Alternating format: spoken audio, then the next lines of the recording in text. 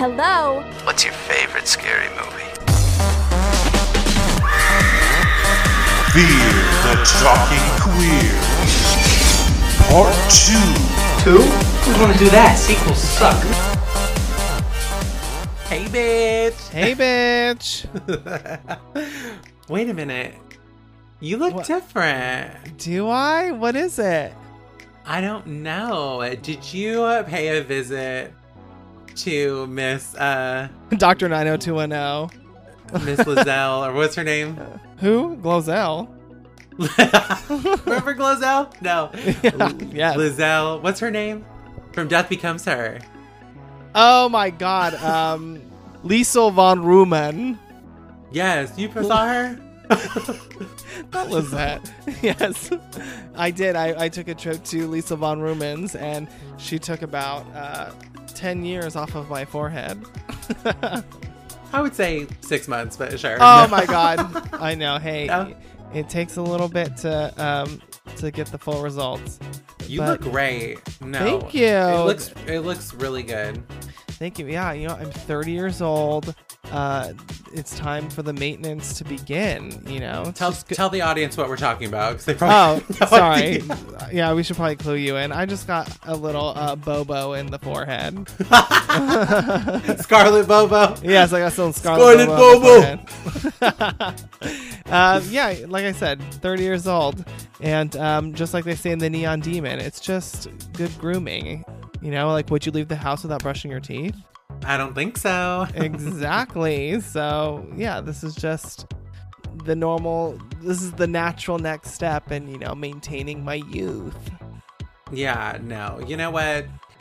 This is going to be an ongoing thing for probably the both of us. Like, I already got my little hyaluronic fillers and my little line on my forehead, too. Yeah. We don't want to age. No, That's it. exactly. Bottom line. You know what I want to look like? I want to look like an alien.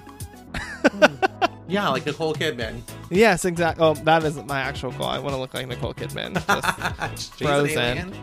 Yeah, absolutely. I was talking to my friend about fillers the other day, and he was like, I want my face so frozen, I want it to sing Let It Go. I was like, you're so dumb. Damn. But yes, I want to look like an alien because this week we are diving into our very first sci-fi film, which I guess we can lightly count Killer Clowns from Outer Space. That was our first true endeavor. Our true actual into sci-fi. But this is our first non-comedic, campy, sci-fi film. Exactly. Like an intense thriller sci-fi film. I would say one of many more to come. We have some good ones on our list. And We do. We've always passed over them, like when they show up on our little Wheel of Fortune. Yeah. But we need to give the aliens their fair share of time. Right. We've given the vampires theirs, the slashers. So now we got to give the aliens their due. But to be honest, ghosts. aliens. Oh yeah, we've done a lot of ghosts too. And but to be honest, aliens scare me the most. I'm scared of Really? aliens. Yes. What? I don't know. The idea has always Petrified you. Yes, it has, because I just think that if there are aliens capable of getting to this planet, they are obviously far more technologically advanced than we are, and we have no chance. Some conspiracy theories say that aliens actually rule our planet. Don't tell me that. I'm gonna cry. And that we started out as sort of like their slaves to come here. Oh my god. To come here and build pyramids so that we could communicate with the rest of the galaxy. How did you learn this? I'm all knowing. Are there's you so an many alien? There's so many things out there, and actually, my sister-in-law Rosita, she probably will never listen to this, but hey, girl, she loves this. Is very intriguing to her. She'll go outside and she'll search for UFOs for hours. Girl, she loves her some alien conspiracy. Wait, she'll theories. literally go out and search for them? No. But if we're outside, she'll be like looking up I can't wait to see a UFO. Oh my god. That's like her thing. Like, she loves aliens, so she clues me in on a lot of like conspiracy theories that she reads about or has seen on documentaries and things like that. And I've seen a few myself, and I'm like, wow, this is really intriguing. So the information out there is really intriguing about aliens. The truth is out there. Me and my roommate have actually started watching X-Files from the beginning. And there's I'm sure a lot of these stories that are told on X-Files, I haven't done my research into it, but I'm sure they're probably all inspired by people's first-hand accounts with the extraterrestrial. And so, the truth is out there. Yeah. We just gotta wait for it. You know, I've even heard a conspiracy theory that they said little Miss Greta Thunberg, that not that she's an alien, but that she was leave her alone. That, you know, she's basically like our last hope. Like, the aliens have been like programming this, like, somebody needs to come out there and say that we need to take care of our planet, otherwise we're gonna destroy the entire thing. Wow. I mean, that makes sense that there's probably some higher alien beings just looking over us, just judging what hot fucking messes we are as a human race. Yeah. That makes sense to me. Right? We deserve whatever doom they bring upon us. Have you ever heard about the Antarctica being like alien territory until like the Antarctica? Like, there's this whole underground, like the Antarctica, such as the Antarctica on the Atlas map. Underneath that layer of ice, there's like this whole colony underneath, or it used to be inhabited by aliens who were like silverish colored, and like when explorers went there back in the day, that they found these people who were like extra human, like they were like 8 feet tall, they were all like silver looking, they all had like white bluish eyes. Whoa, this is like Prometheus. And that they were like, yeah, we've been here, bitch. Why do you think that you're here? Yeah, They're like, we mixed our DNAs with monkeys, bitch, so you could build pyramids for us. That's hilarious. Wow. And then they dip. They're like, fuck this world. I've never heard that theory, and that is quite terrifying. So, thank you for enlightening me. Now I won't be able to sleep. They're out there. So, to keep things light and fresh, we have decided to bring back a game that we actually haven't played more than once. So we are going to go right back into a Mad Libs. Yes, I think these are so fun. That Conjuring one, girl, had me dying. Yes, and so this is exciting. This is all going to be all extraterrestrial, UFO, space, alien themed realness. Yes. Mine is a little sci-fi. I read through mine. It's a little we're gonna make it sci-fi. All right. Cool. All right. Well, let's just get into it. All right. Cue the music.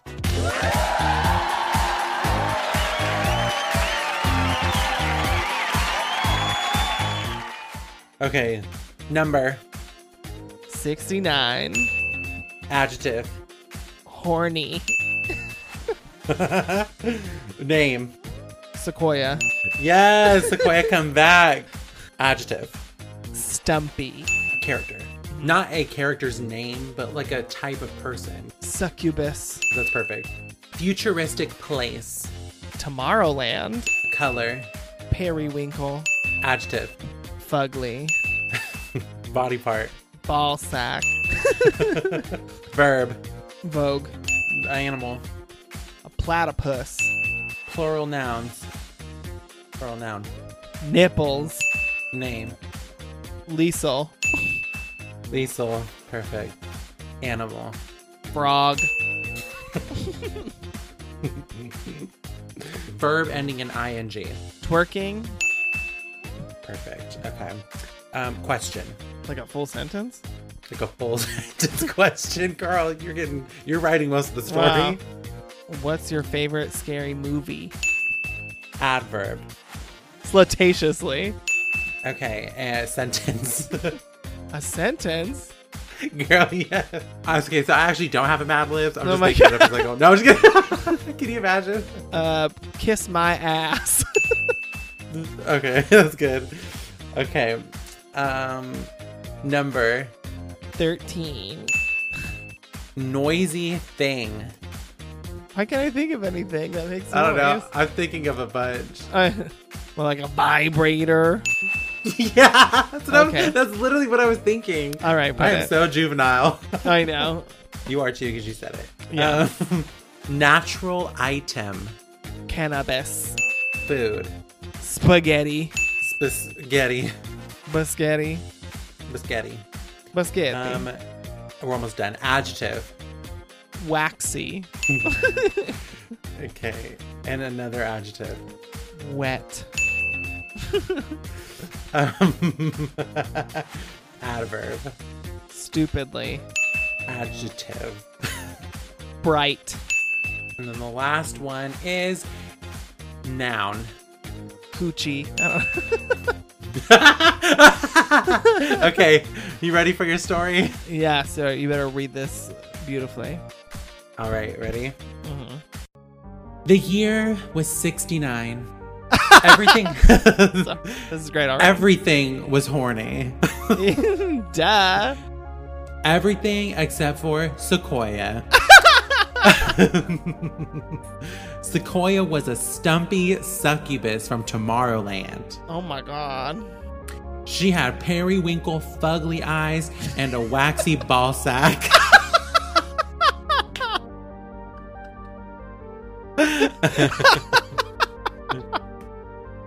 Oh god. Sequoia was known throughout Tomorrowland for her outstanding ability to vogue. Yes. Unfortunately, life was not easy in the year 69. Thankfully, the world had a hero. Sequoia was on a mission to save every last platypus from certain doom. She packed a bag full of nipples and called her trusty sidekick Liesel the frog. Liesel was really good at twerking. This is a dancing duo. Yes. Catch them on Legendary. Is that what that show's called? Legendary season 2. They'll be on there. On Monday, they set out on their epic journey. Sequoia looked at Liesel and asked, "What's your favorite scary movie?" Liesel laughed slataciously and replied, "Kiss my ass."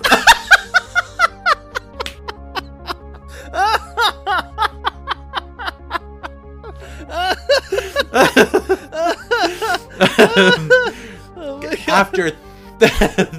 After 13 hours of walking, Liesel's tummy was rumbling like a vibrator. So they stopped. So they stopped for dinner. Together, they built a fire, fashioned some plates out of cannabis, and whipped up a delicious meal of spaghetti. Thanks. This is the most wet meal I've ever had, said Liesel. You're welcome, said Sequoia, stupidly. Liesel replied, "You know, I never tell you this, but you're my..." But Liesel never got to finish their sentence. They were interrupted by a giant, bright robot shaped like a coochie. To be continued. Oh my god. Wait, that actually segues us perfectly into the movie. Because this movie also has a giant spaceship that looks like a coochie. It does. That's hilarious. I don't even think I need to do one now. I think that was perfect. That took the cake. That took the cake. All right. All right. The tale of Sequoia and Liesel, the twerking frog. And their battle to save every platypus on Tomorrowland from a big, giant, bright coochie robot. Wait, that's amazing. I loved that. I didn't even know. It sounds like that was written by like a 12-year-old. Yeah, well, we have the sense of humor of a 12-year-old, so that makes sense. That part is. Okay. Yeah. So, yeah, I was gonna do one too, but I think that's good. All right. Are you sure you don't want to do yours? Do you want to do mine? We can do yours. I guess What's with one more? All right, verb. Fuck. Fuck is so universal. It can be anything. A noun, a verb, Yeah. a person. Noun. Fuck. No, I'm just kidding. Lady. Plural noun. Dicks. Is only a matter of time. Another plural noun. Balls. Ball.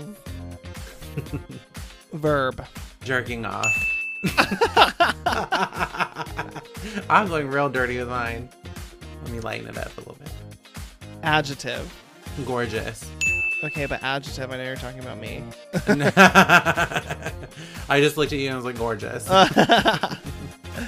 Vehicle plural. Spaceships. Starships, woman to fly. If only it sounded that good, Jake. That song in real life. Yeah. Then this guy. Adjective. Lovely. Bunch of coconuts. Plural noun. Titties. I love that word. I know you do.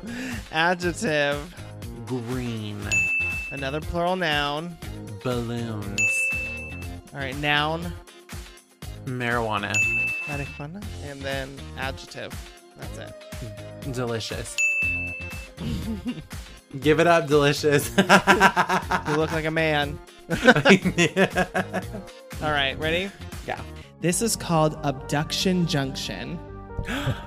Spacecraft sightings occur all over the world. Here are some places aliens are most likely to fuck.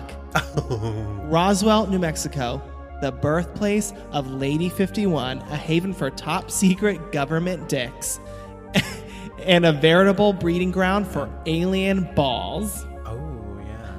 UFO fanatics can even jerk off down the extraterrestrial highway that runs through this gorgeous town. Nazca City, Peru. Thought to be a landing zone for alien spaceships, the famous Nazca lines in the ground reveal lovely designs of animals and other titties when viewed from high in the sky, of course. And finally, the M Triangle, Russia. Located in the mountains, this area is a hot spot of UFO sightings, green symbols written in the sky, and encounters with translucent balloons and humanoid figures that glow in the marijuana. It's rumored that people who venture into this region sometimes return having developed delicious powers and superhuman abilities. The end. Yes, I love that. Delicious love that. Powers. Yes, that like was that. very spacey. That was very alien, and that is very 10 Cloverfield Lane. It is. Yes. Let's get to the movie, girl. Let's get into it, because this one is a fucking trip, but in the best way possible. Absolutely. I'm ready to go on this journey. Are you? Oh, yes, I am. Oh, fucking yeah. Yes, take me to Cloverfield. Where are we going? Yeah, hop in, loser. We're going to Cloverfield Lane.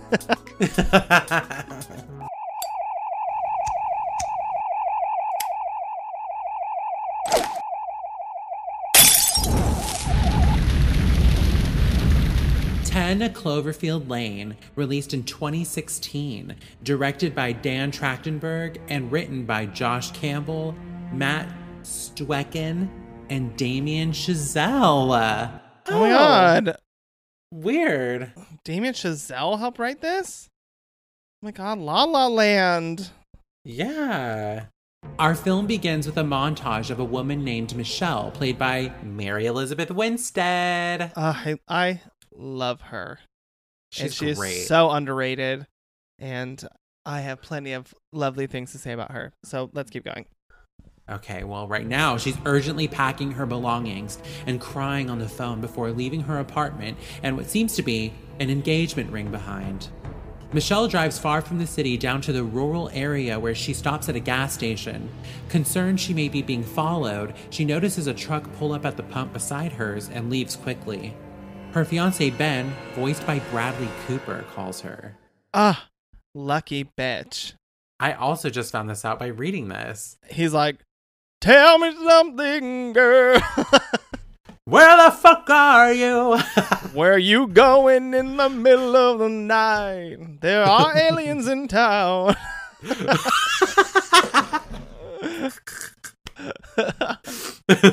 Oh!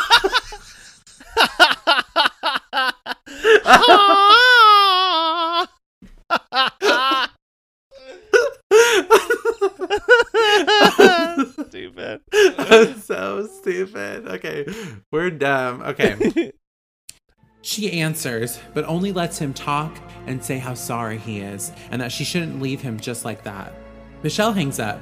As the man on the radio warns the public about power blackouts in the area, Ben calls again. Michelle takes her eyes off the road for a second when her car gets slammed by a truck, causing her to roll into a ditch. Title card, 10 Cloverfield Lane. Yes. Mama. Yes. Sign me up. Take me to 10 Cloverfield Lane. Yeah. That sounds like the new happening club in the city. You ever been to 10 Cloverfield Lane? Yes. I shake my ass there every weekend. Hey. Clack, clack, Studio 10 Cloverfield Lane. clack. Club 10 Cloverfield. Yes. So here we go. So at the beginning of this movie, shit's already going down, and it's sort of this silent montage, if you will, of Mary Elizabeth Winstead like packing her shit up. She's like, something's going down, and we don't know what though. And she's frantic, and it looks like she's in a hurry. She's panicking. Yeah, and I kind of like that because it doesn't necessarily clue us in what she's running away from. Yeah, and we're like, is it the threat that we've seen in the marketing? Is it the potential extraterrestrial threat, or is that a personal threat? We don't know yet, but we will soon find out. And there's like sort of clues as to who she is around her room. There's some designs, because we kind of find out later she wanted to design clothes. Yeah, she's gonna win the sewing challenge later. Bitch, I had that joke all ready for later, but but you got it in. You got it before I could. So she's leaving this life behind and she's getting on the road. And she gets on the road, and we don't really know much at this point. We're just sort of following this character. We don't even necessarily find out what's going on between her and Ben. There are actually a lot of factors in this entire story that we never come to really learn. And I love that about this movie. Like, I love the mystery. I love that they leave so much up to your own interpretation and imagination. And a lot of this opening is really a testament to Mary Elizabeth Winstead's acting. Like, she could be in a silent film, which not everyone can be in. Those are hard to pull off. She could totally pull it off. Yeah, this is totally silent film acting, and she is performing, and she doesn't have to rely on the dialogue right here. We know that she's going through something. She's stressed. She's frantic. She has a phone call in this moment where she is either arguing or she's having some sort of conversation that causes her to break down, and so she's not in the best of places. And so definitely Mary Elizabeth Winstead is already giving a strong performance from the beginning, and I love that. I love her so much, and I'm so happy. She's great. Yeah, I've been a fan of her since Final Destination 3. Me too, honestly. I know a lot of people think of her from Sky High, but never seen it. I told you, them Disney movies don't get me, girl. Yeah, that's not for you. But Final Destination 3, that's where I first saw her, and I loved her ever since. I loved her in that. I loved her in Death Proof. She's great in that, and yes. I love her in this, and I love her in Birds of Prey. So like, she's just so consistent. Every time she shows up in a film, she delivers. I don't know why y'all gagging. She brings it to you every ball. Okay, and people don't ever. I feel like she's not ever on everybody's radar. She's like not a household name, which she should. No. And she's like a scream queen, like Final Destination 3, 10 Cloverfield Lane. She's also in The Thing. The Thing. Death Proof. She is, yeah. So she's got plenty of horror films under her belt. I'm sure there's another one we're not even thinking of. I bet there is. I'm sure there is. Nope, doesn't come to mind. Anyway, so but I love her. Yeah, so she's on the road, and we have this creepy gas station scene. Ominous. Yeah, it's like, who's this? She's obviously nervous that somebody's following her, and yeah, like you said, well, I was nervous that I put Urban Legend back on because remember I was confused, and her name's Michelle. Oh my god, yeah, this is we're like, oh my god. I'm like, wait, Michelle. I already thought this. I'm like, did I put back on Urban Legend? She's at a gas station. We're back in last week. Yeah, no stuttering gas attendants though. She's pumping her own gas. Okay? Right. This is 2016, okay? Women get shit done on their own. Yeah, she doesn't need no fucking man, as we come to learn. That's right. And and then she's going down the road, and I do think one of my favorite things is like you said earlier, like there's a lot of unanswered questions, but I think they're not supposed to be answered. You find out that these things that we think are going to be so pivotal to the plot actually aren't important anymore. It's like it's almost as if like our human, not our human, but the problems that we had in life don't matter anymore once the world is ending, Damn, that is a good ass point. Literally, one of my mottos in life is, are you going to care about this when you die? Yeah, are you going to care about it when you die? Dying? Or when the whole world is upended by an alien attack? So yeah, I do think that's, or that. I'm assuming that's like what they're kind of going for here. It's like, we have all these like trivial problems, relationship problems, whatever, but all that shit goes out the window when there's no world to care about it anymore. Right. Literally, Michelle's life changes, from our perspective over like an hour and a half. And we're like, she's a totally different person by the time she comes out of this. But going into it, it is these little trivial things that are triggering her. Even her man calling her, Ben, and saying, come back. Yeah, come back. Ben probably doesn't make it much further after this conversation.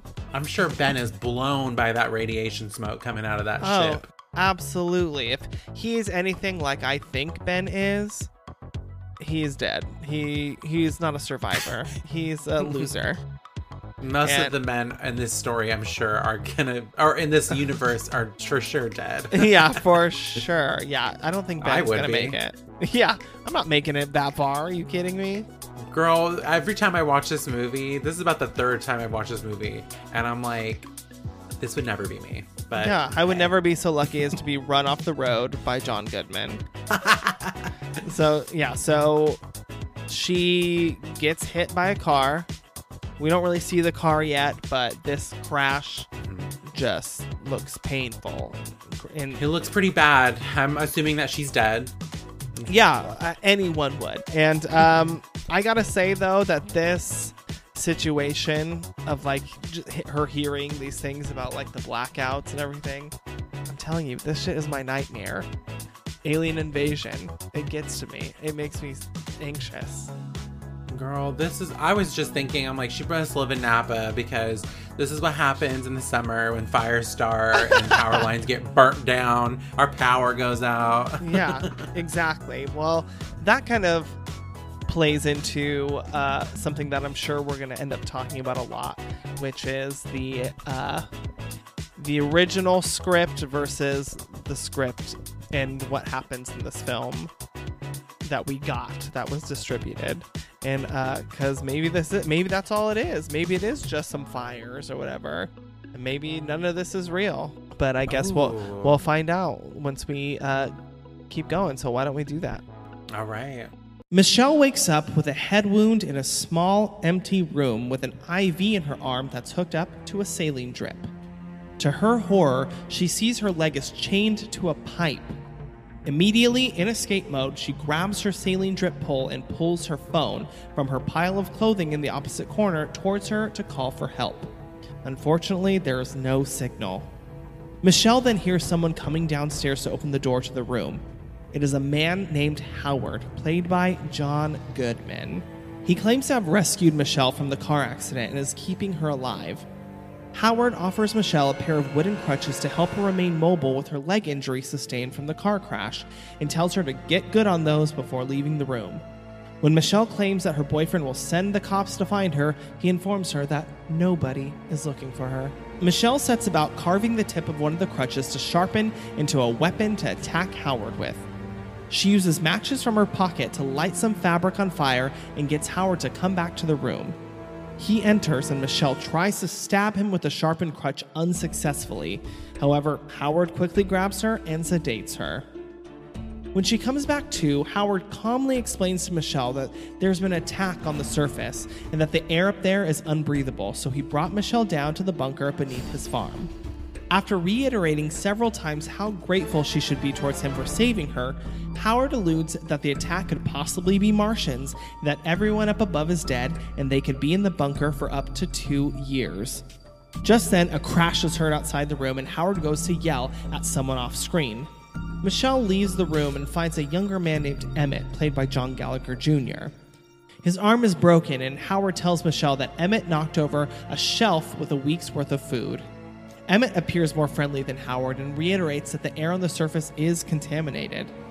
Howard begins to show Michelle around the main part of the bunker, which resembles a normal living space: living room, kitchen with a dining room, and a restroom to which he requires to supervise her while using.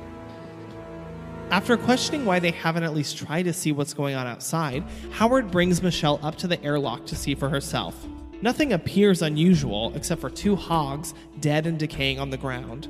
However, Michelle spots Howard's truck with red paint on the side, and she recognizes it as the truck that hit her. All right, so first of all, could you imagine waking up to this? Like getting in a car crash and waking up like chained in a room? I'd be like, in a cinder block room. Yeah, no. I would be like, this is the karma I get for, living my life by scary movies. Now I'm in one. Yeah, this is horrible. But also when I was watching it, I was like, this is how a lot of people felt during quarantine. Oh my God, bitch. I have that written all over. I'm like, this is... Girl. Especially like how they cope with living down in this place. But yeah, like what would you even do? I would of course probably panic and cry, but I know you ready to fight. I'm always ready to fight. But you know what? I was watching this going like, I would be like, get me the fuck out of here. Oh my God. But without even thinking to like do the things that she does. So this is like one of those moments where I'm like, wow, I would have never thought to get the saline. But then I'm like, eventually I would have. But she's fast. She's quick. She is smart, and thank God.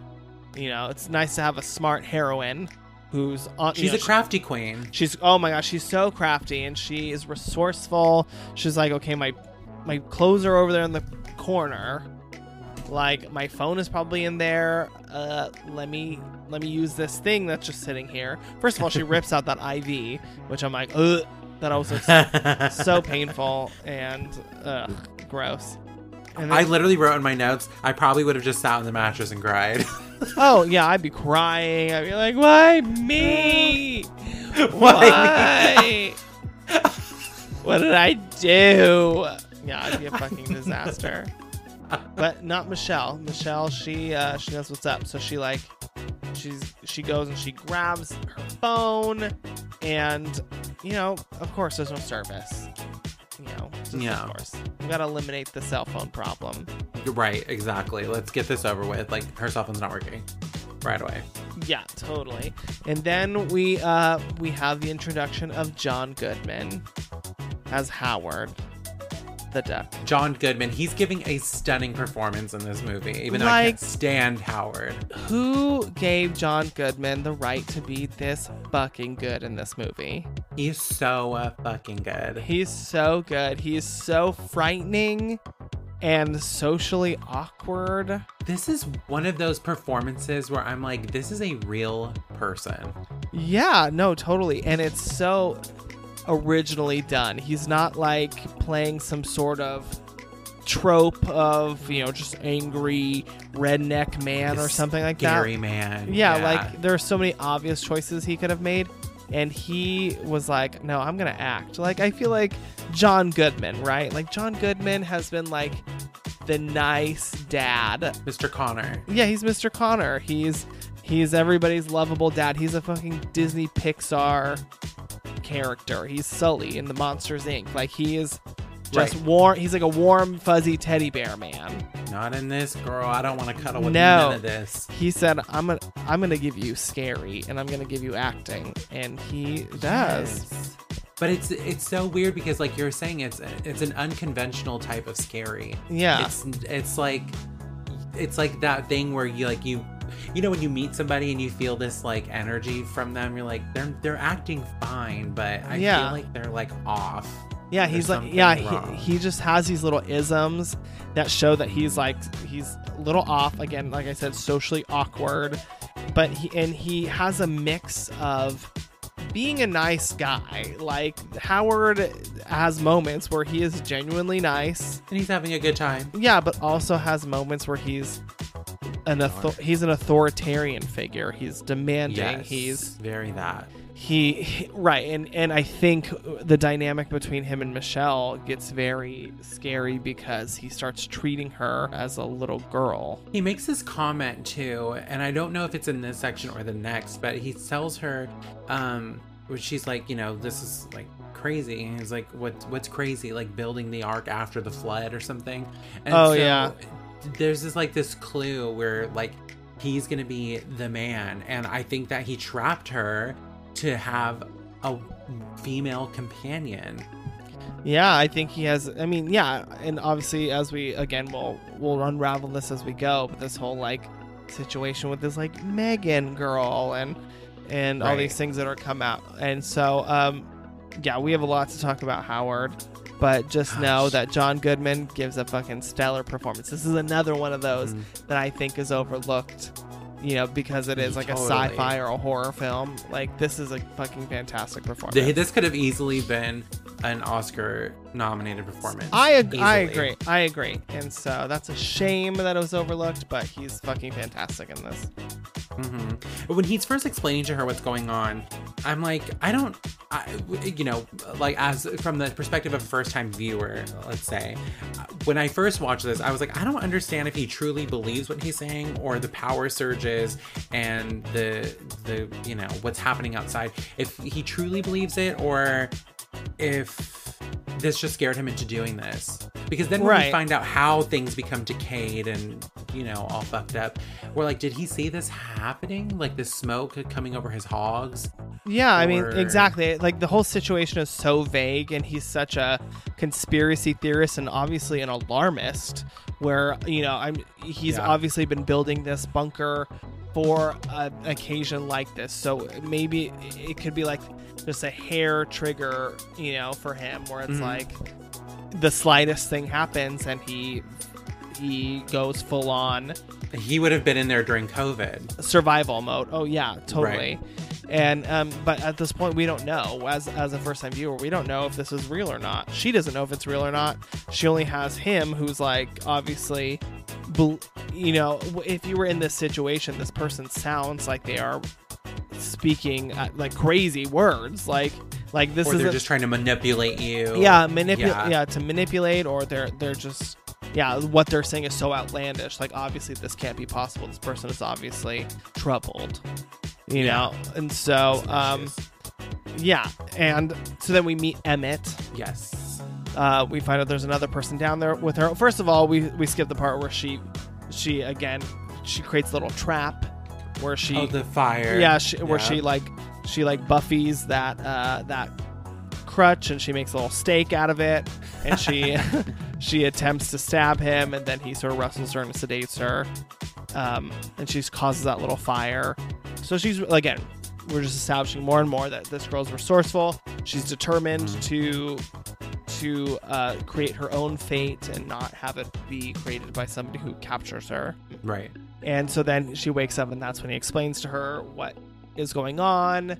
He tells her that, you know, the air up above is not breathable, it's contaminated, and that it could possibly be the Russians, another an attack of some kind, or The Martians. or possibly Martians, which, you know, again, to a normal extreme. to an unsuspecting person, that would sound very crazy. Extreme. Yeah, extreme, and obviously she's not buying it. So then she meets Emmett, and Emmett is played by John Gallagher Jr.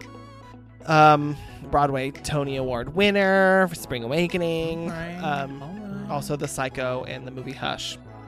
And What? That's him? that's Oh him. my god. Wow. Yeah, totally. Scream Queen. And Scream Queen. so and she assumes, she's like, obviously this person was also kidnapped. And she's like, how do we get out of here? And he's like, no. Like, it's true. Like, the air is contaminated. She's like, what? Like, Okay, I have a question for you. When you first watched this, did you know what was happening? Like, did you know that there was going to be aliens in it? I don't think I knew for sure. I don't know, Yeah. and I can't tell if I was hoping for it to be or hoping for it not to be. I can't really remember. I saw this the first time saw this was obviously in theaters, but like trying to think back on it, I don't think I knew what exactly. And you had the already situation seen was. Cloverfield prior to this. Of course, yes. So Cloverfield obviously is a monster alien film, sort of reminiscent of like a found footage mixed with like a Godzilla film. About an alien that comes down and destroys New York. And so the fact that this is like associated with Cloverfield, I was like, okay, well, there's obviously going to be some sort of extraterrestrial element, some sort of sci-fi element to this film. And so I suspected at some point it would be real. You know, I was thinking, because I had never seen, I still have never seen Cloverfield. And what the hell's wrong with you? I know. And so when I saw that this movie was coming out, I was like, does it have something to do with this? And then it said they're unrelated. And then I'm like, okay, maybe not. And then I was like, but Cloverfield, that's such a, specific name. So I was thinking that this was a total mind fuck and that we were going to find out that, that he had these people believing that this was true and then it wasn't. Right, which is the premise of the original script. So the thing about this movie is that this movie started filming before the Cloverfield name was attached to it. All right. So this movie was starting to be filmed under a title I think called The Cellar, and The Cellar, it was roughly the same script, but then J.J. Abrams, I don't know how he came across this project, but J.J. Abrams' company Bad Robot, which produced Cloverfield, kind of got their hands on this while it was either while it was being filmed or while it was in pre-production or something like that. Okay. And thought, oh, this movie could fit into this Cloverfield universe that I'm wanting to build, and make it sort of like an anthology series where all these movies are loosely based or are loosely connected to each other, but not necessarily the same story. So Cloverfield, again, is like I said, it's like a monster movie, like a Godzilla type movie starring a giant alien, right? And then this movie was going to be its own sort of thing. Like it's like the Cloverfield name was almost going to be sort of like a Twilight Zone-esque, connector between these movies. Yes. And there have been several movies now that have followed this movie, or at least planned.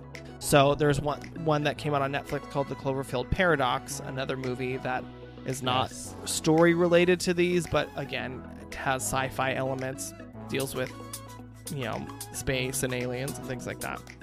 And I think there's another one that I think is planning on coming out soon. So that's how these movies are.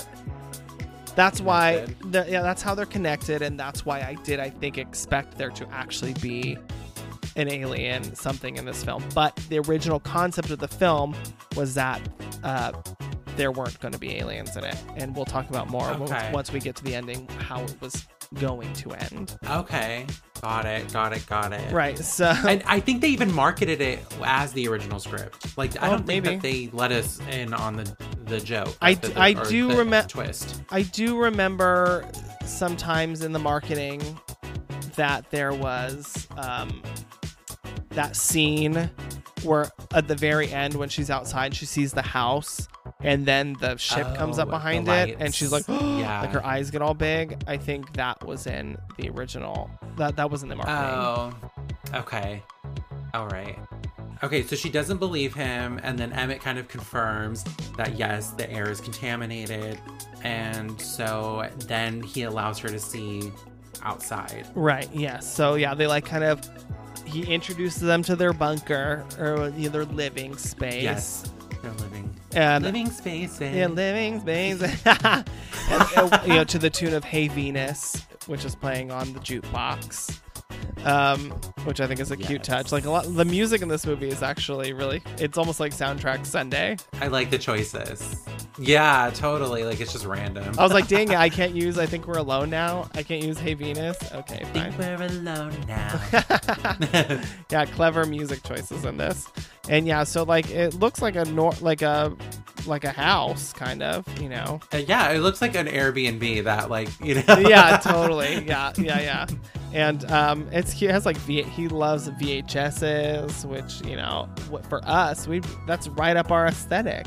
I was like, okay, great, you have everything here that I need. Perfect. Yeah, I don't need anything else. He's even growing plants down there.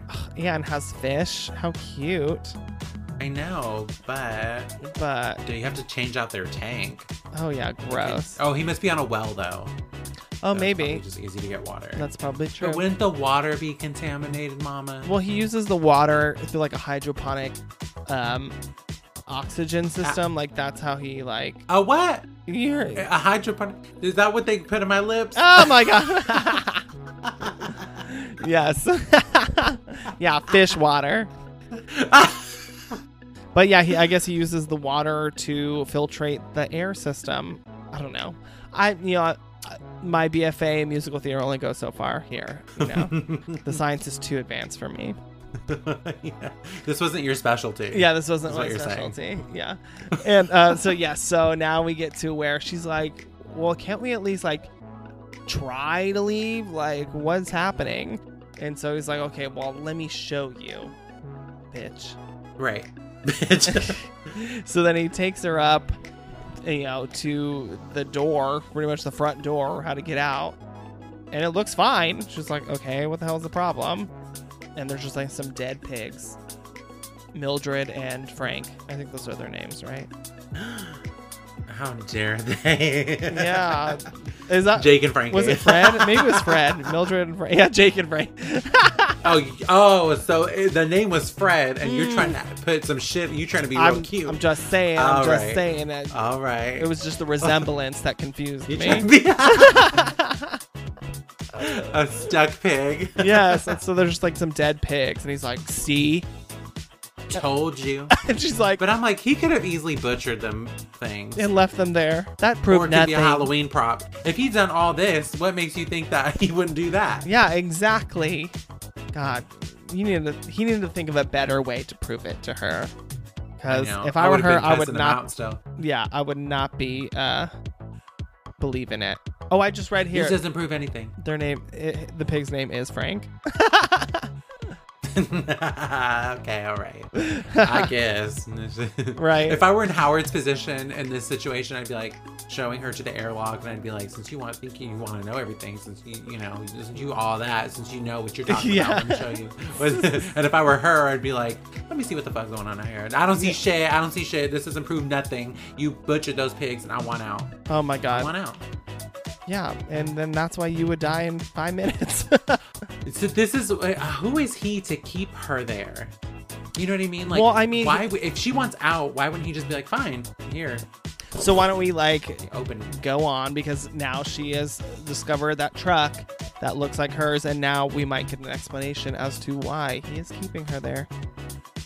Ooh, okay. Michelle talks to Emmett about Howard and is shocked to learn that he was not a victim of kidnapping as well. He explains that he willingly joined Howard in the bunker, knowing of its existence due to helping Howard build it. After Michelle tries to convince Emmett that it's all a lie since Howard abducted her, Emmett claims to have seen the attack occur, describing a red flash and running to get inside, which he says explains his broken arm. Howard makes Michelle and Emmett join him for dinner like a family. Howard continues to reference a girl named Megan, whom he claims is no longer with us. Emmett attempts some friendly table conversation but is shut down by Howard, who speaks for him and Michelle, claiming they don't appreciate it. Don't speak for me. Yeah. Excuse me? I was actually enjoying the conversation. Now you done fucked up the mood. Yeah.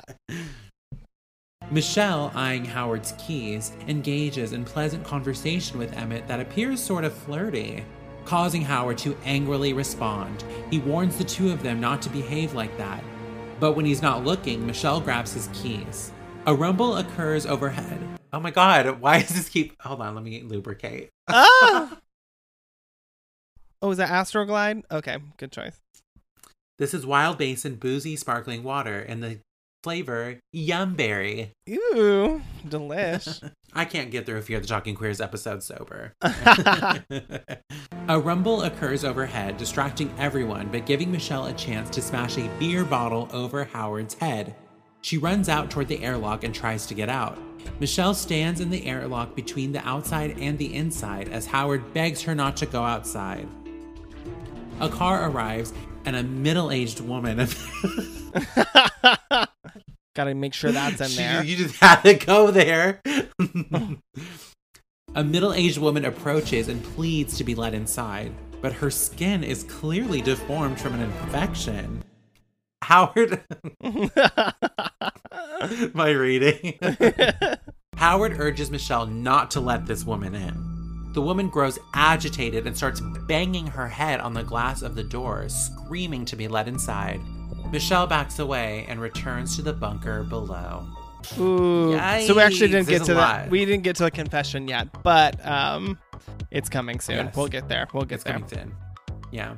Okay, so this is actually one of my favorite sequences Yeah. in this film. It's really good. Oh yeah, I like this whole section. I think there's a lot of good things in here. The first one being for me is her finding out that Emmett wasn't kidnapped, and the shock on her face. She's like, wait. She's like, wait, what? But then she talks herself into it. She's like, okay, he could be working with him. Right, yeah. Here's the thing, she's trying to desperately cling on to this idea that this is all fake, as anybody would. What, right? Yeah, I'd be like, so you saw a red flash? Okay, so lightning or Yeah, exactly. A flash fire. photography. Yeah, fire, like blow. I don't, So yeah, she's still acting like any normal person would. Yeah. She's strong about it too, because Emmett tries very hard to convince her. It's like, it's nothing I've ever seen. She's like, lightning. And he's like, no, it's like nothing, an explosion, fire. And he's like, no, I guess I'm not explaining Yeah, it right. he's like, I see what you're doing here. He's like, I see what you're getting at, but it's not what you think. And she's like, no, God damn it. She's like, you're wrong. But I just love the fact that she's like, that he's like, no, like, I was trying to get into this bunker. I knew about this place because I helped him build it. What do you think that was like? Well, he said it was. Howard and Emmett He said it was building an this together. entertaining time, is what I think is how he described it. He said it was entertaining work. I'm sure it was probably very particular in that I'm sure Howard is quite a stickler about how things are done. He was probably like, this will never get put to use, but hey, money, money, money. Yeah, of course. Yeah, he's from a small town. He's a small town little redneck. You gotta take the work where you can get it. Then shit starts going awry, and he's like, He's wait! like, yeah, he's like, wait, I know exactly where to go. Like, Emmett, yeah, he was fortunate to be a part of this project. Yeah. So then we have this dinner sequence. Ooh, this is intense. And this is intense and this is awkward because it's like Howard trying to make them play this like happy family kind of thing. But but he's also the authoritarian in this situation. He doesn't want them to speak to each other. He doesn't want them to touch each other. At one point she almost falls over because she's on a crutch. And he's all, don't touch each other. No touching. Like he and I don't know if it's specifically because he wants Michelle to be like pure and chaste and like untouched virgin. Yeah, virginal, or if he just wants to be in charge and he's just particular and he's so I think his thing here, and even when we get to the dinner part, is like, I don't think that Emmett was a part of this plan. I think that he wanted to find a young girl to join him in this stupid fucking bunker. And when Emmett came crawling in, smashing his arm in the door, he was like, get the fuck out. Yeah, like, this is not the plan. Yeah, I definitely don't think Emmett was supposed to be there. It's not like he like saved Emmett and he wants him there. Like, Emmett is an inconvenience to Howard.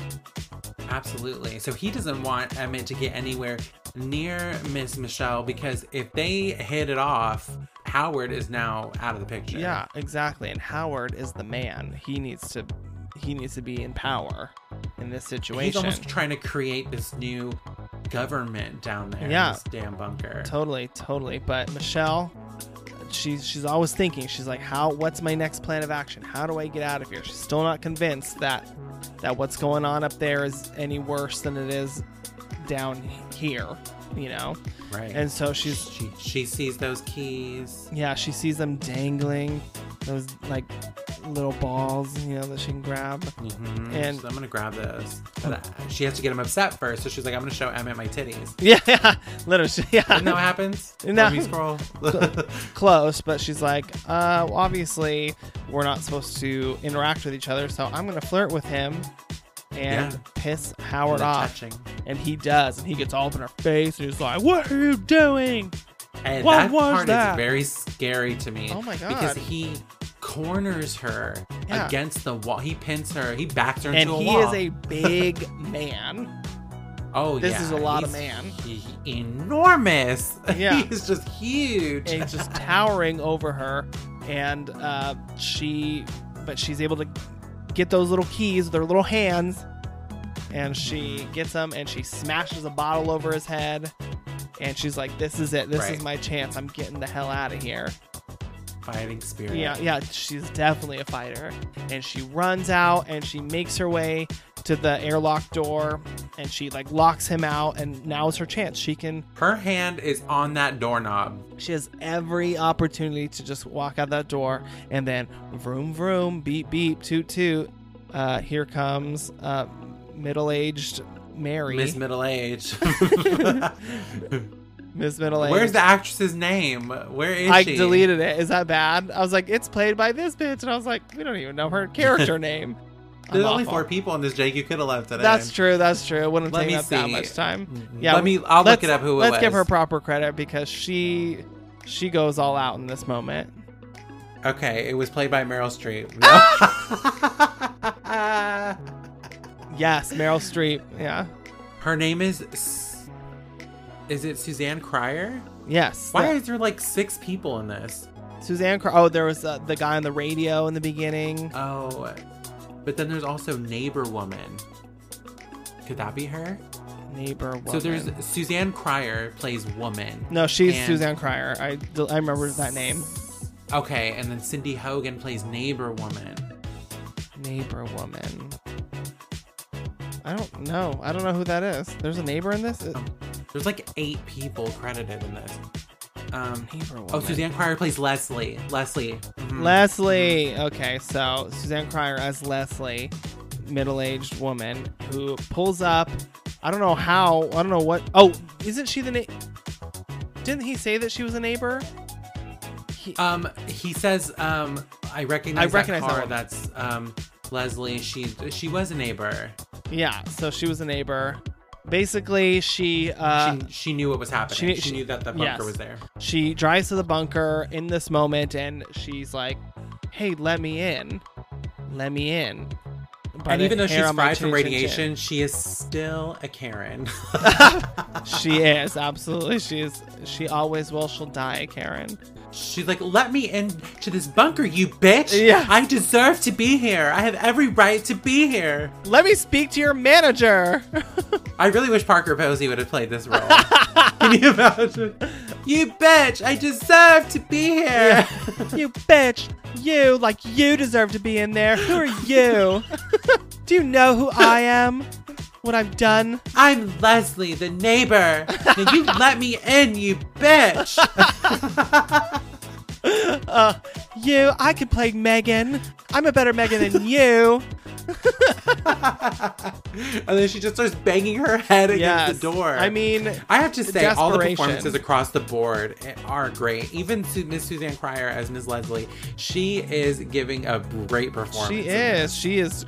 She is absolutely at 110, and she is screaming. She's like, she wants to get in. I mean, could you imagine the desperation of that situation? Like, the whole world around you is fucking being invaded and destroyed, and your one hope is right in front of you, and this girl you're trying to appeal to, and she's like starting to back away because she's coming to and probably. Oh, I would have been the same way. You fucking bitch! Yeah. Let me in! Yeah. And she doesn't let her in, and we just assume that. Actually, we don't assume. We actually find out later that she ran her ass into the barn and died. So we didn't get much of Leslie, but she leaves a lasting impression, that's for sure. Miss Leslie's a mess, because I would have just sat in my car and just withered away on my own and been like, I'm fucking I would have dying. put on some music. I would have. Look at these pigs. There's no way I'm getting out of this. This is sad, though. This is one of those moments where, like, how you're talking about, like, this is some shit that would actually scare you. Like, this is a scary thought. Like, that's one chemical fucking warfare can, like, literally ruin your entire world. Absolutely. Yeah. This mass destruction. How do we fight it? You know, people are not surviving, like, left and right. Like, the world as we know it is over. Like, that's what scares me. And this totally snaps Michelle into the reality of the situation on the outside world where this is happening. This is real, and you need to be prepared for that. So she says, I'll find a way out, but first, I need to make an outfit. Yeah. Yeah, but I gotta look good doing it. So let's keep going a little bit. Now fearing that Howard may be right about some kind of chemical weapons attack, Michelle begins to listen to him. He apologizes for his previous behavior and admits to hitting her car, claiming it was an accident and saved her as a way to repay her. He then tells Michelle to stitch up the wound on his head from the broken bottle. Impressed with her ability to stitch up his wound, Michelle tells him of her aspiration to design clothes. Because that correlates. I mean, yeah. I'm sure she can do a mean stitch. Hand sewn. Over the next several days, the trio become friendlier with each other and start working together like a real family in the underground bunker. Howard lets Michelle borrow clothes belonging to Megan, who he confirms is his late daughter. He even shows Michelle a picture of Megan. Michelle and Emmett also bond, with Emmett discussing how he had a chance to play sports for a university, but he skipped the chance to leave town because he was afraid. Michelle recounts a time when she saw a little girl being abused by her dad at a hardware store, and she felt bad for walking away and not doing anything, especially considering her own troublesome childhood. One day, the air filtration system goes down, and Michelle is the only one small enough to fit through the vents and go to the filtration room. She resets the unit, but notices a ladder leading to outside just beneath a window. On the window is written, "Help," scratched out, with the L and P having traces of blood on it. On the floor, Michelle finds 2 bloody earrings that she recognizes from the pictures of Megan. She shows the picture to Emmett, who says the girl in the picture is really a girl from his high school named Brittany, and she went missing a while back. The two realize that Howard is a threat, and they need to get the hell out of there. Oh, really, though? Oh my god. Okay, so the plot thickens. I love this part as well because it's adding so many layers to this story that it's like, oh my god, it's just one twist. This is gaggy. Twist after twist. And and that's like a super strength of this movie is that it's like, sure, there's this humongous situation going on the outside, and that's sort of the reason why these people are all together. But there's also this whole drama that's going on within this at the core in this bunker. Like there's a whole another plot where that involves kidnapping and you can just pull layer after layer. Yeah, seriously. It's like we have so many threats to worry about now. Not only what's going on outside, but also the threat that is fucking Howard. Because the bitch is crazy. He's nuts. So before we get to that point of learning this, you know, he has this big gash on his forehead from her hitting him with the bottle. So before we get there, so he has this thing and he's like, you know, they're kind of talking about it. She's like, okay, I believe you now and thank you for saving my life. But at the same time, he has one of my favorite lines that Howard says where he goes, I know I seem like a sensible guy. Yes. I know I seem like a sensible guy. And we're all kind of going, But it's like his own, it sort of just plays into his own delusion about himself and that how what he's done by abducting her is actually like a way of helping her and repaying her. I mean, he admits to the accident. This is what we were talking about earlier. He admits to causing the accident. And he said that it was his fault and that it wasn't technically purposeful that he caused the accident, but it was his fault. And he said he saw her lying there and just felt compelled to save her, since he has this, you know, underground bunker, which is flimsy, because I'm like, that hit to her car was very intentional. You meant to, and he could have killed her in the process, and then what would he have done? He would have been there wifing up Emmett. But yeah, or Leslie. Yeah, or Frank and Mildred. I don't know. Ooh. So he's like convincing himself that what he's doing is right, and he has there's no budging either way. No. You know, he's right. He's doing the right thing. He's saving them. She should be grateful. And that's the thing that freaks me out about him is the demands for her and Emmett to be grateful to him for this amazing opportunity they have to survive.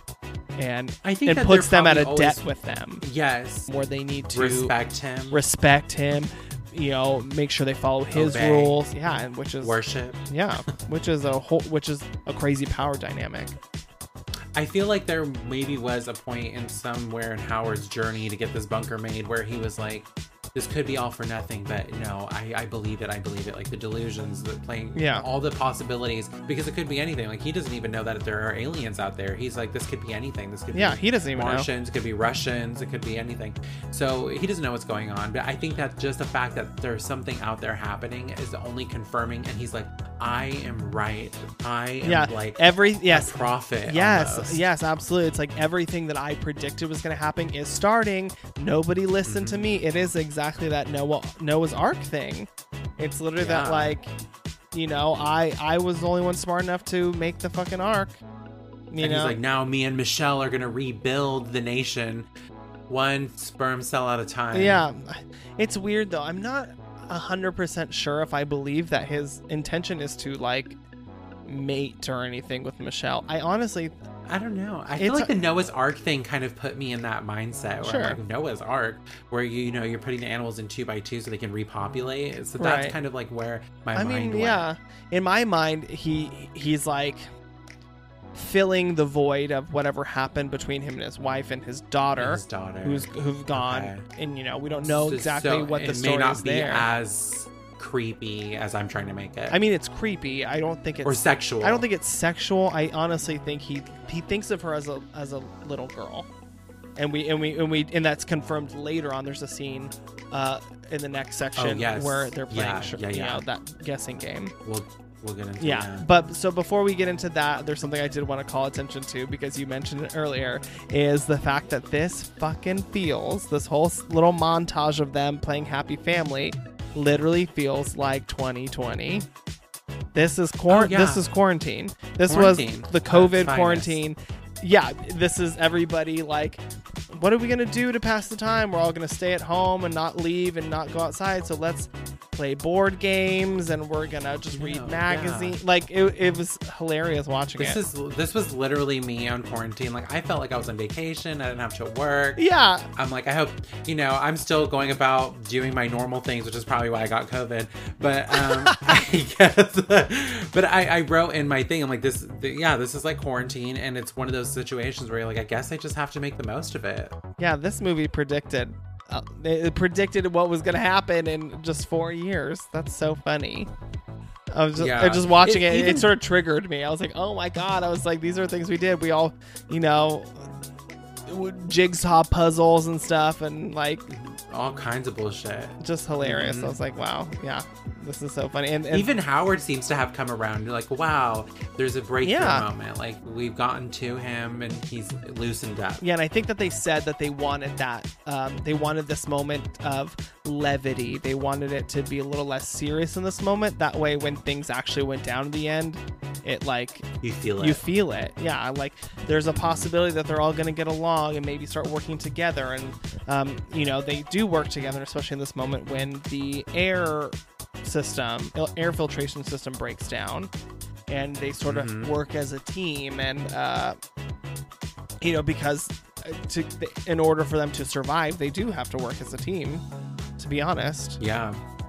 Because it goes down and it's in this separate part of this bunker where you can only access at this point through the ducts or the there's like another door that goes there, but it's stuck. It's like jammed or something. Oh, that's right. So the only way for them to get into it is to have her crawl through this vent system, and she does. The claustrophobia. Oh this is God. Like playing on another fear. Yeah, totally. I was like, oh God. I was like, I would be freaking out, especially when she has to go up. Yes, that's exactly what I was gonna say. I was like, oh my God, that would be so painful. Like trying to like bend your body like to go up. Yeah.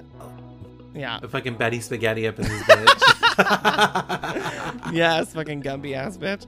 And then so then she gets there, and then plot twist again. Here we go. She sees that there's like a window looking out, so she hasn't seen the sun in forever, so she's like going up there, and she's like, wow, and then skirt, she moves the little panel, and it literally says help, scratched with like fingernails, and it's like, oh God, here we go. What's the reason why anybody would be writing help? Because they're trapped. And that from inside, right? And there's blood on it, and then she finds these bloody ass earrings, and she's like, "Wait, I know where these came from. I saw it in that fucking picture." And now it's like, holy shit, there's a threat. Like Howard is a threat. Was this girl chained up in this room? Was she? What? Who knows? Was she in the bunker and she made her way through the air vents like Miss Michelle did? Oh yeah, that's true. Yeah, maybe that's why it's. Maybe. Where's her body? Where is the body? What if Megan is the reason why the door is jammed? Like, what if she like did something to like keep the door closed and him away? Yes. Like maybe she like escaped, but I'm like, but then where's her body? I don't know. Anyway, it's very suspicious. Maybe he got rid of the body and then just forgot to unclog the door. Oh, maybe. Oh yeah, that's true. Yeah, because he probably could have gone through the skylight or whatever that is down the ladder. Yeah. Right. And maybe he just forgot to unclog the door.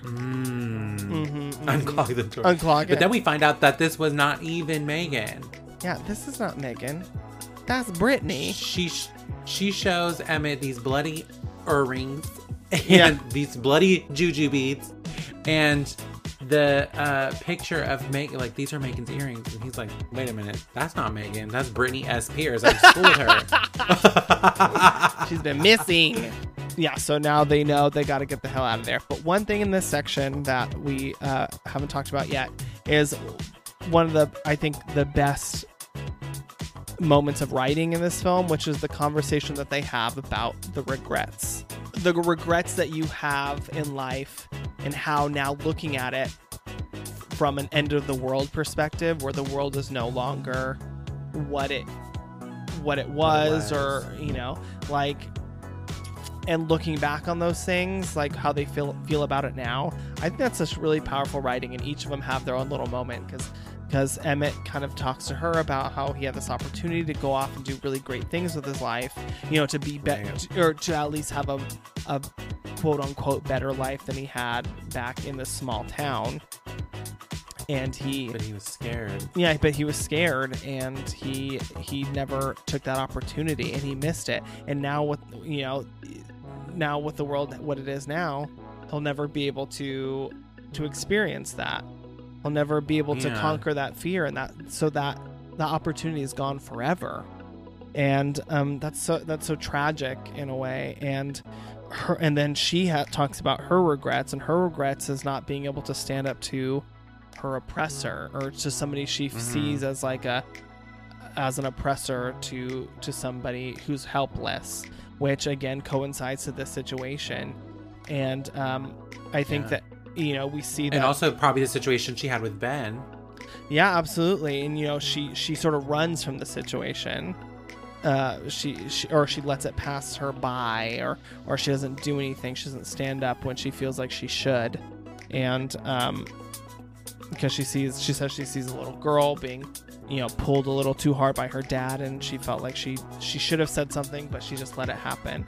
And now she's given the opportunity to act on that regret and to really take charge and kick that regret to the side and actually stand up and fight for herself, fight against those who oppress her, like Howard, who is literally trying to keep her as who sees her as a little girl and wants to have power over her, and this is really her moment to, and I think that's such great character development. This almost becomes like a commentary for the entire film, like where the strength of women and overcoming these obstacles, especially the men in their lives, like Michelle leaving, and then also it's like, why did the wife take Megan and leave Howard? What did he do that made them leave? And also, what did he do to Brittany, and where is Brittany? And so there's all these unanswered questions, but about all the female characters that are mentioned in this film, and then it all comes down to, well, what did these men do to them, and why is this happening? Right, exactly. And what is she going to do now in order to rise above this situation? And that's fight for her life. And so, no, absolutely. I think I like the regret sort of theme, because in the end of the world, that's all you're going to have. Did you ever think about your regrets during COVID? Yeah, it totally does. Like, what are the things I regret not taking advantage of, going out more, or seeing people that I haven't seen in a while, or just hugging people more, when there wasn't a threat of illness, and so it seemed like a lot of people went through this transition during this time in a situation like this, where because during quarantine and afterward, people have moved to different states or cities, people have quit their jobs and found something. And I think that has a lot to do with maybe my regrets a little bit, where it's like I really wanted to find something that I was actually passionate about. Yeah. And here we are. Fear the Talking Queers. Here we are. Yes. I think, we have a passion for talking, and we have a passion for podcasting now. Yeah, who knew? This is a passion I didn't even know I had. And passion project. Yeah, love it. Yeah, absolutely. So we got to take hold of those regrets, and we gotta overcome them. Use them to empower ourselves moving forward. Absolutely, just like Michelle. So let's see how she does that. Michelle and Emmett steal Howard's tools, and Michelle, using her design skills and Howard's survival manuals, starts constructing a makeshift biohazard suit and gas mask out of the shower curtain. The two plan on overthrowing Howard, allowing one of them to escape and seek help. They continue to play nice with Howard, even partaking in a guess the word type game where Howard shows he sees Michelle as a child and a little princess and not a woman. After nearly catching Michelle working on the suit, Howard confesses he has found the stolen tools and brings out a vat of pyloric acid to dissolve them. Assuming a revolt, Howard demands to know why they were trying to take his gun. Emmett speaks up and says he did it so that Michelle could respect him the way she respects Howard. Howard forgives Emmett and then shoots him in the head. No. I know, poor Emmett. He'll never be a teen model now. No. A basketball player. As Michelle finishes the suit, Howard comes to her room, clean shaven and with ice cream, relieved that it is now just the two of them. When Howard discovers the suit under her mattress, she begins to make her escape. Howard catches her, but she pushes the vat of acid toward him, causing him to slip and fall face first onto it. She climbs over and heads toward the exit. The acid eats through an electrical wire and starts a fire. Howard follows Michelle, and she pushes a shelf on top of him. She climbs through the vents to head to the filtration room. Howard continuously stabs through the vents with a knife.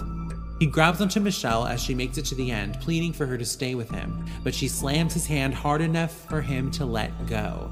The fire starts spreading through the bunker. Michelle puts the suit and gas mask on and prepares to head on outside. This is when things start ramping up. They're like, okay, we gotta do our plan. The plan's gotta get in motion. Yeah, so Emmett convinces Howard that her entering the filtration system may have contaminated some of the items like the shower curtain and things like that, so that she can get to starting her design challenge. Yes, and honey, she is the winner. Congratulations. Not only did you make a fucking catsuit out of a shower curtain, but Mama, you made a mask to go with it. Yes. In the challenge. I'm just kidding. Super convenient that she has a background in designing clothes so she can create this look, Mama. And she does, and it's super cute. Has a very adorable duck print on it. A rubber ducky. Oh my god, so cute. And so she's frantically working on this, under Howard's nose. He has no idea. He's too busy watching Pretty in Pink on VHS because that was Megan's favorite. And then we have this guess the word game moment, which is very creepy, where I feel like Howard has some like Freudian slip moments where Emmett's like, this takes us into the psychology of Howard's mind. Right, exactly. This was just a great way to do it. And Emmett is like, he's like, Michelle is a what? He's like a child, a girl, little princess. And you're like, oh my god, you can see the confusion overcoming their face. Too. They're like what in the fuck? Child. That's the last word I would use to describe her. Yeah, and it's fucking creepy. And he gets all flustered and frustrated, and they're like, the answer was woman. But the thing is, he doesn't see her as that. He sees her as a little girl and that he's her father. He's just decided. He even uses the word princess to describe her. Oh my god, a little princess. Like what? A little princess? A little princess? No, she's a tall woman. What are you talking about? She's a queen. Okay. Yeah, she's a tall queen. Yeah. Yeah, it's so creepy. And it's like he's like fetishizing her as like a little girl, and which is obviously what he did with this girl Brittany. Obviously did the same thing, like kidnapped her and probably made her play the role of Megan. Ew, and see, that's where I'm like stuck. I'm like, to what extent? Like, what was happening between him and Megan? Was he molesting her? Like, what was happening that he's so stuck on this idea of having a daughter? I don't know. But like I said, I don't feel like they ever allude to it being sexual. It's just power, or it's like a power thing. I think but maybe you're right. I don't know. We just never get the answer. I know. It's literally up to us, like up to our interpretation of the material. And then so they there's another weird moment where he's like, I'm always watching, like, and they're trying to get him to guess the word, or he's like trying to get them to guess the word Santa Claus, and he's like, I'm always watching. And they're like, what? Yeah. They get all scared. I know what you're up to. I was like, Emmett almost confesses to what's being done, and then Michelle's like, Santa Claus! Santa Claus! So after that, Howard's like, hey, family meeting. By the way, I never told you this, but I have a barrel of acid, okay? Mm-hmm. And I found this shit. What are you doing with it? And they're like, and it's like the scissors that she's been using to design her outfit, to tailor it to her body, to her measurements. Yes, her measurements. And 32, 26. Yes. 32. Yeah. He's like, what the hell are you doing with this? And Emmett, he tries to use Howard's psychology on him, but Howard's too smart, unless he does actually believe this. But he's like, I wanted her to respect me like she respects you. And Howard's like, okay, yeah.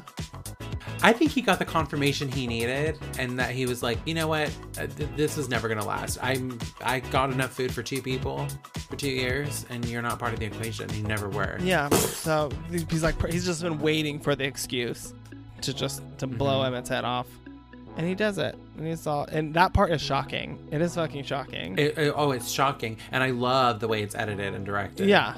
Like just how it gets silent. And you just hear the ringing in Michelle's ears. Yes. And she's like silently screaming. Because like, what do you do? I mean, I'm sure that is probably deafening, like that close range of a gun like that. Oh, God. and I probably would have jumped so hard I would have knocked over the acid. I would have and jumped killed in the everybody acid. right then and there. Yeah. Ouch! Yeah. Oh my God. Yeah. It's a twist right there, and now Michelle's only ally is gone. Mm-hmm. What This is a the fucking batshit hell crazy is she moment. gonna do? And It's scary, but I think that for her, it just motivates her even more. Like, okay, I gotta get the fuck out of here. yeah, she's This like, is it. yeah, like I would rather die up there, taking my chances, with myself, than be down here with a murderer who just literally shot somebody in the face in front of me and is now probably going to dissolve his body in a vat of acid. Like anything up, like it can only go up, outside. It's either the same, it's either worse or better, and I'm going to take my chances 50-50. And this shows the state of Howard's psyche, because after this scene happens, he goes and he's all clean shaven. Oh God, because this now, is so now scary. the pest is out of the way, so now he can, fully show Michelle the man that he can be. Oh God, this is so And creepy. this is why I think it's romantic for some reason. Like, not romantic in the sense that I'm a man, I want to be with a woman, almost to the point of like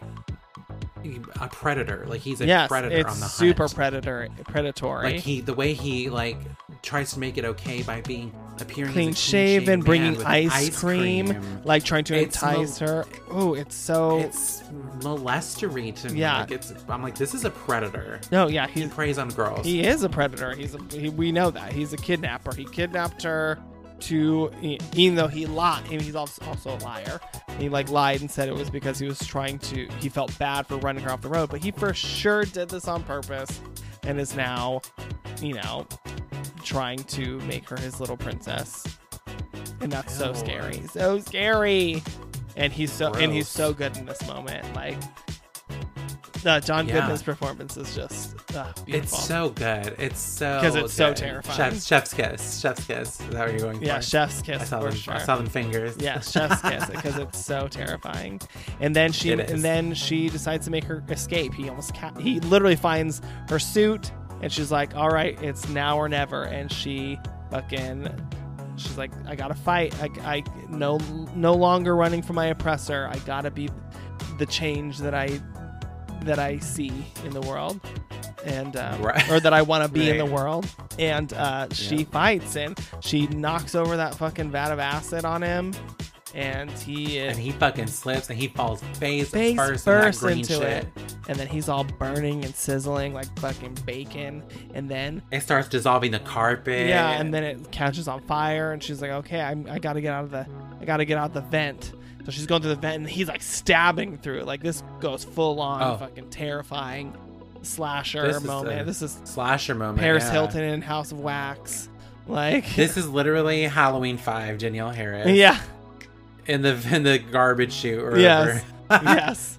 And then he's like, but he's also like pleading with her at the same time, like, "Please stay with me." He like wants her to stay. Like he doesn't want to be alone. Like it's also kind of very sad. He's like it is very sad. He's probably because fucking lonely. At this point, lonely. He's probably gonna die. Even if she had been like, "Okay, fine, well, let's extinguish this fire and live together," it's like it's too late. This fucking shit. He'll never recover from this. He'll be infected and he'll die within days. Yes, exactly. Yeah, and then he's just pleading for to stay, and then she's like, "No, I'm getting the hell out of here," and she makes it to that ventilation room.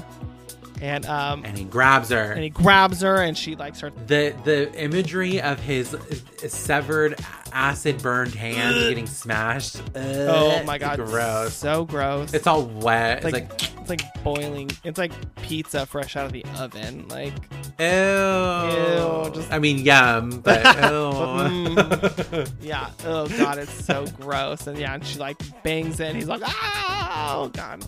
And then I think his fate is sealed because that shit is on fire and blowing up left and right. And she it fucking explodes. Yeah, and she makes it out. And why don't we finish this off now? On the surface, the sun is shining and everything is calm. She sees Howard's truck and goes over to it. She accidentally rips her homemade hazmat suit and begins to panic, quickly repairing it with the duct tape she brought. When she hears birds overhead, she takes off the mask and breathes in the fresh air. She stands on top of Howard's truck to view her surroundings and spots what she thinks is a helicopter in the distance. Suddenly, the bunker explodes, attracting the attention of the craft. As it approaches, Michelle realizes it's really a massive alien hovercraft. It drops something to the ground, then veers off. Michelle jumps in the truck and frantically tries to find the keys, but finds none. Then she remembers the car and runs towards it. She tries to get to the car, but that sets off the alarm. The lights start flashing. The noises and lights attract an alien creature on the ground, so Michelle runs back to the wooden shed to hide. She peers out to see the alien creature lifting the car. It then starts attacking the shed. Michelle tries to find the keys to the car on the dead woman. Leslie, man. Fucking Leslie. Coming through. Just as she finds the keys, the alien starts to poke its head through the flap of the door of the barn. Michelle points the key fob towards the car and turns off the alarm. The alien backs out of the barn. She then crawls out the flap door herself and starts to run to the nearby farmhouse, chased by the alien creature. Just as she nears the front of the house, the giant alien craft appears behind it, and the ground creature runs away. The craft slowly rises and moves towards Michelle, spreading a toxic green gas. Michelle runs back to the truck and puts on the mask again. The alien spacecraft goes near her and picks the truck up, bringing it closer to its mouth. Michelle grabs a magazine, lighter, and a whiskey bottle she finds in the truck to make a Molotov cocktail. She lights it and seizes the opportunity to throw it into the creature's mouth. It explodes and drops the truck, which falls crashing to the ground. Michelle, still alive, runs back to the car. With the keys, she gets in, starts it, and she drives down the road. She hits Howard's mailbox, which has the address 10 Cloverfield Lane on it. Michelle turns on the radio and hears that we have retaken the southern seaboard. The announcer says that anybody seeking refuge from the alien attacks may head to Baton Rouge, but anybody with combat or medical expertise is needed in Houston. Michelle reaches the sign that directs people straight to Baton Rouge or left to Houston. Michelle makes the choice and goes to Houston to fight. As she drives there, a thunderclap shows a bigger alien hovercraft hiding in the clouds. The end. Ooh, action-packed ending. Ooh, yes, this is definitely an action-packed ending, and one that is actually kind of controversial. Because, Really? Yeah, because people were 50-50, I think, on whether they wanted the aliens to be real or if they wanted them to not be real and it to be created by Howard. And a lot of, so this ending was definitely reworked because of the Cloverfield name. Because they were like, okay, Yeah. now that the Cloverfield name is attached to this, we have to deliver on the alien part. Right. That's what people Right. probably were expecting by the Right. title. Of course. So, like, this whole ending happens, but in the original script, what was meant to happen was that Howard chases her out, and this whole chasing that happens in the shed happens between her and Howard. And I guess he has a bit of an expositional monologue where he explains more about his wife and maybe about Megan, and they have a big tussle, and she ends up getting the gun, and she shoots and kills him. Okay. And then she gets in the car and drives away, and the first part of civilization she gets to is completely burned down and overrun, looks like there's been an attack. And she gets out, and that's when she takes off her gas mask, and she's like, oh shit, and then they sort of leave it there. Oh. Where it's like, oh, like maybe he was right all along, but we never actually see the alien threat or whatever it is, So it's a little more ambiguous and not so specifically sci-fi, or I guess sci-fi, but like It doesn't UFO, go full alien Yeah. movie. But I mean, I don't mind this ending. I watched this movie recently with some people for the first time. They're like, oh no, like I wanted it to be like, I kind of didn't like that. I kind of wish we didn't see it.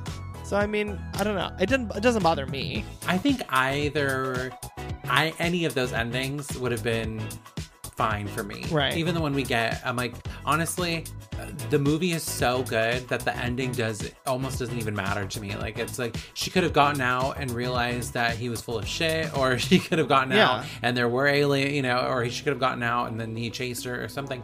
It could have been It was fine. I like the way it ends. Me too. I like the that we do get to sort of see a visual interpretation of what Howard really is, which is a monster. Yeah.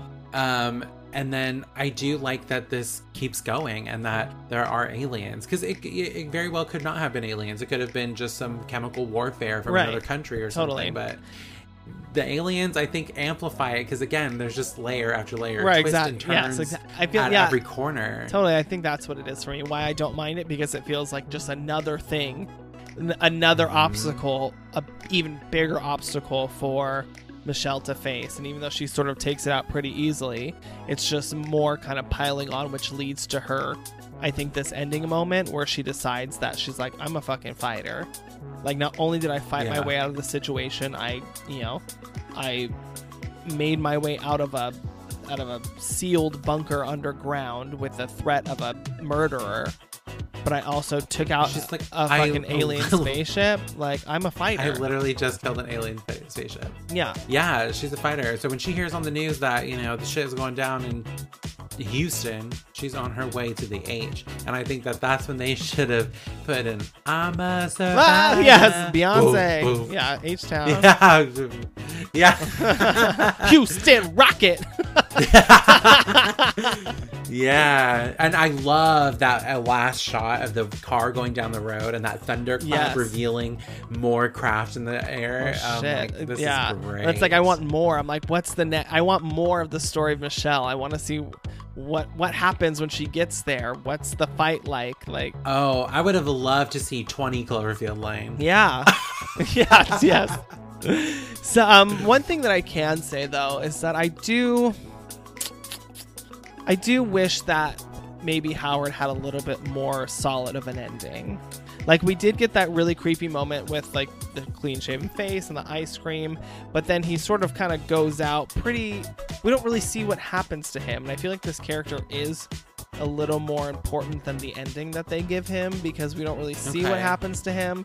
And it would have been nice to have this big even just to see him engulfed in flames or something. Some sort of bigger I honestly would have liked both of the endings to happen simultaneously.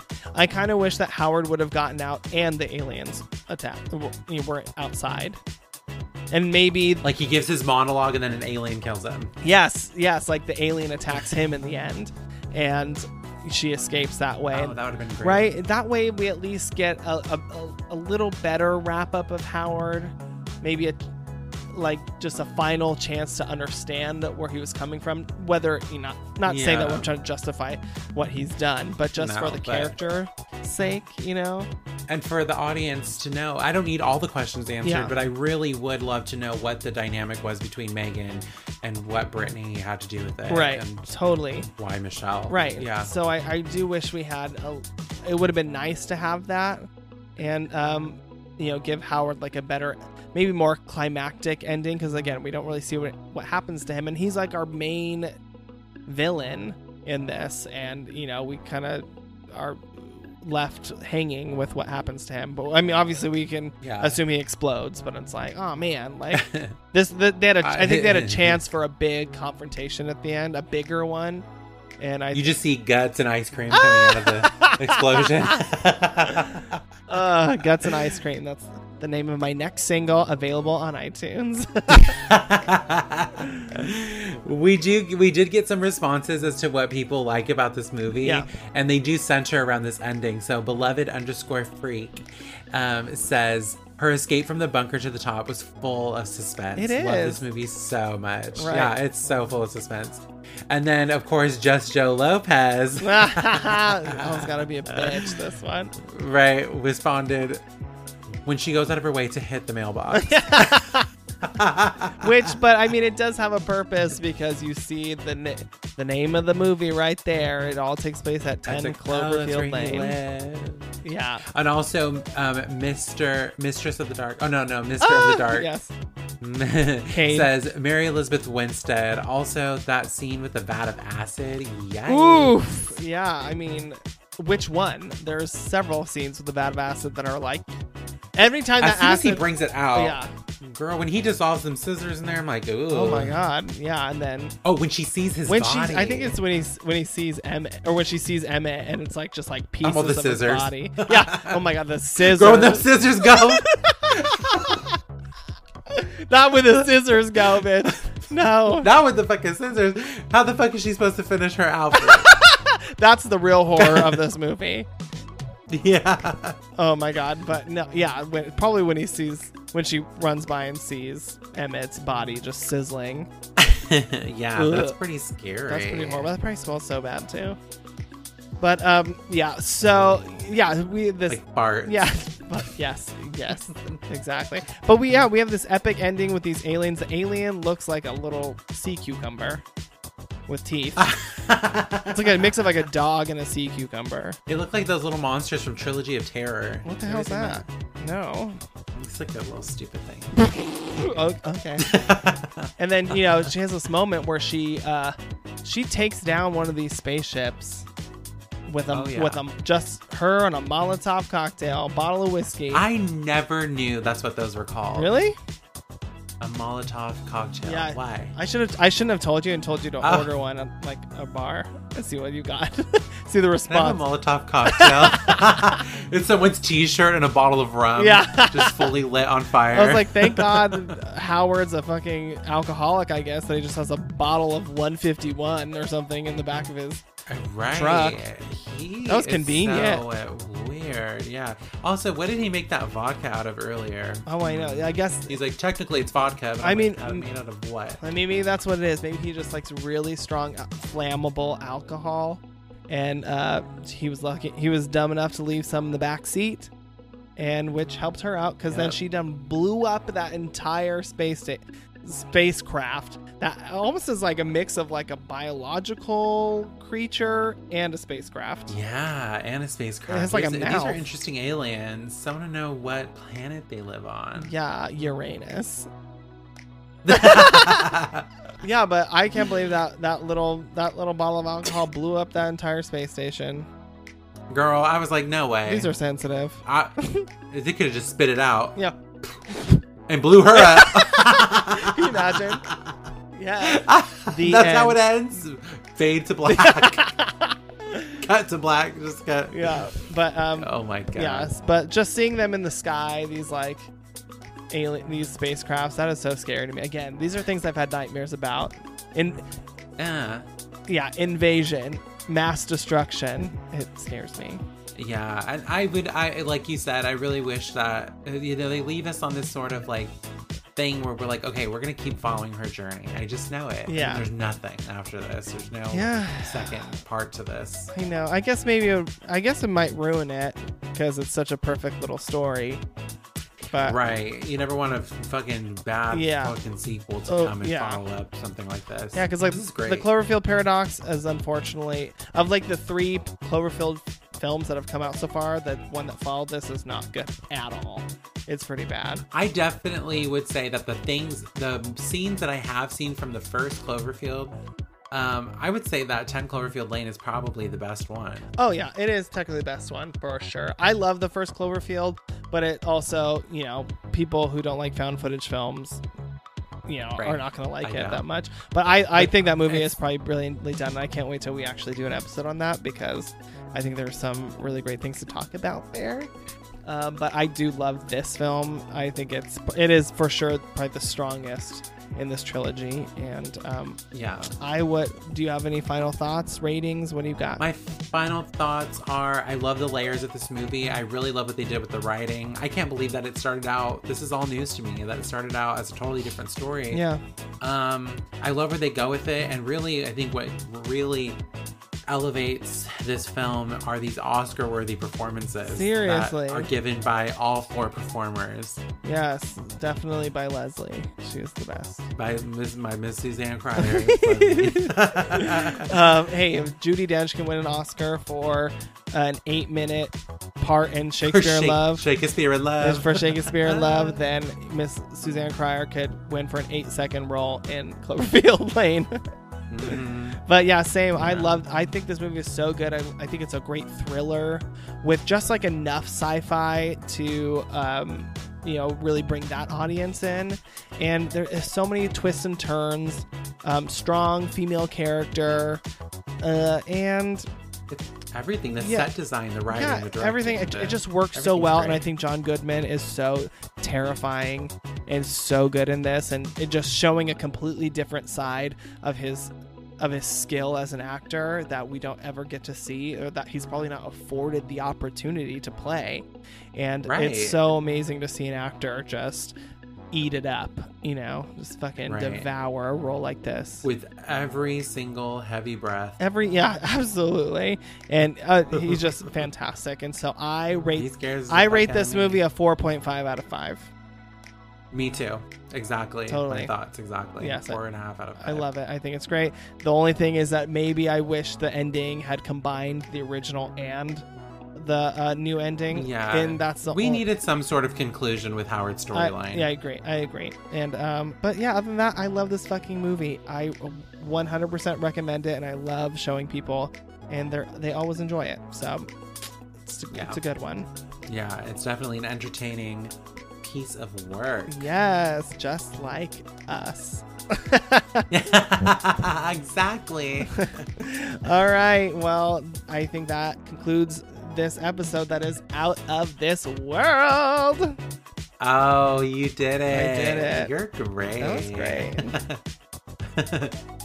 All right, y'all. Well, don't forget to follow us on all our social media. You can follow us on Instagram at Fear the Talking Queers. You can visit our website. Our merch store is currently down, but hey, you never know when it can start back up and have all new items or revamped items or just the same old shit you've seen before.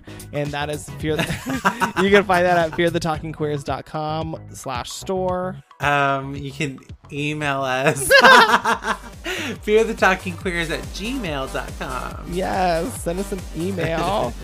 Send us a handwritten letter. Send us an email. Send us a handwritten letter. Send us an email and we'll send you our addresses, and then send us a handwritten letter. Yeah, and we'll send you some stickers. Oh yeah, we can still send out stickers if you're interested in some Fear the Talking Queers, some free stickers, bitch. Just DM us on Instagram or email us at fearthetalkingqueers@gmail.com and just give us your name and your address and tell us why you love us and why we're amazing. Yes, and then you can go and vandalize your city with stickers. And if you can't get enough of Fear the Talking Queers, I also have my own podcast called Frankie and Friends, which is available on Wednesdays. Yay! Yes, check it out. I'll probably be making an appearance soon. Yes, we have some things in the works. Yeah, just more Fear the Talking Queers for your buck. But until then, sweet screams, bitch. Beep pop, boop, beep, beep. Shutdown mode commence. Meow. Beep, pop, boop, boop.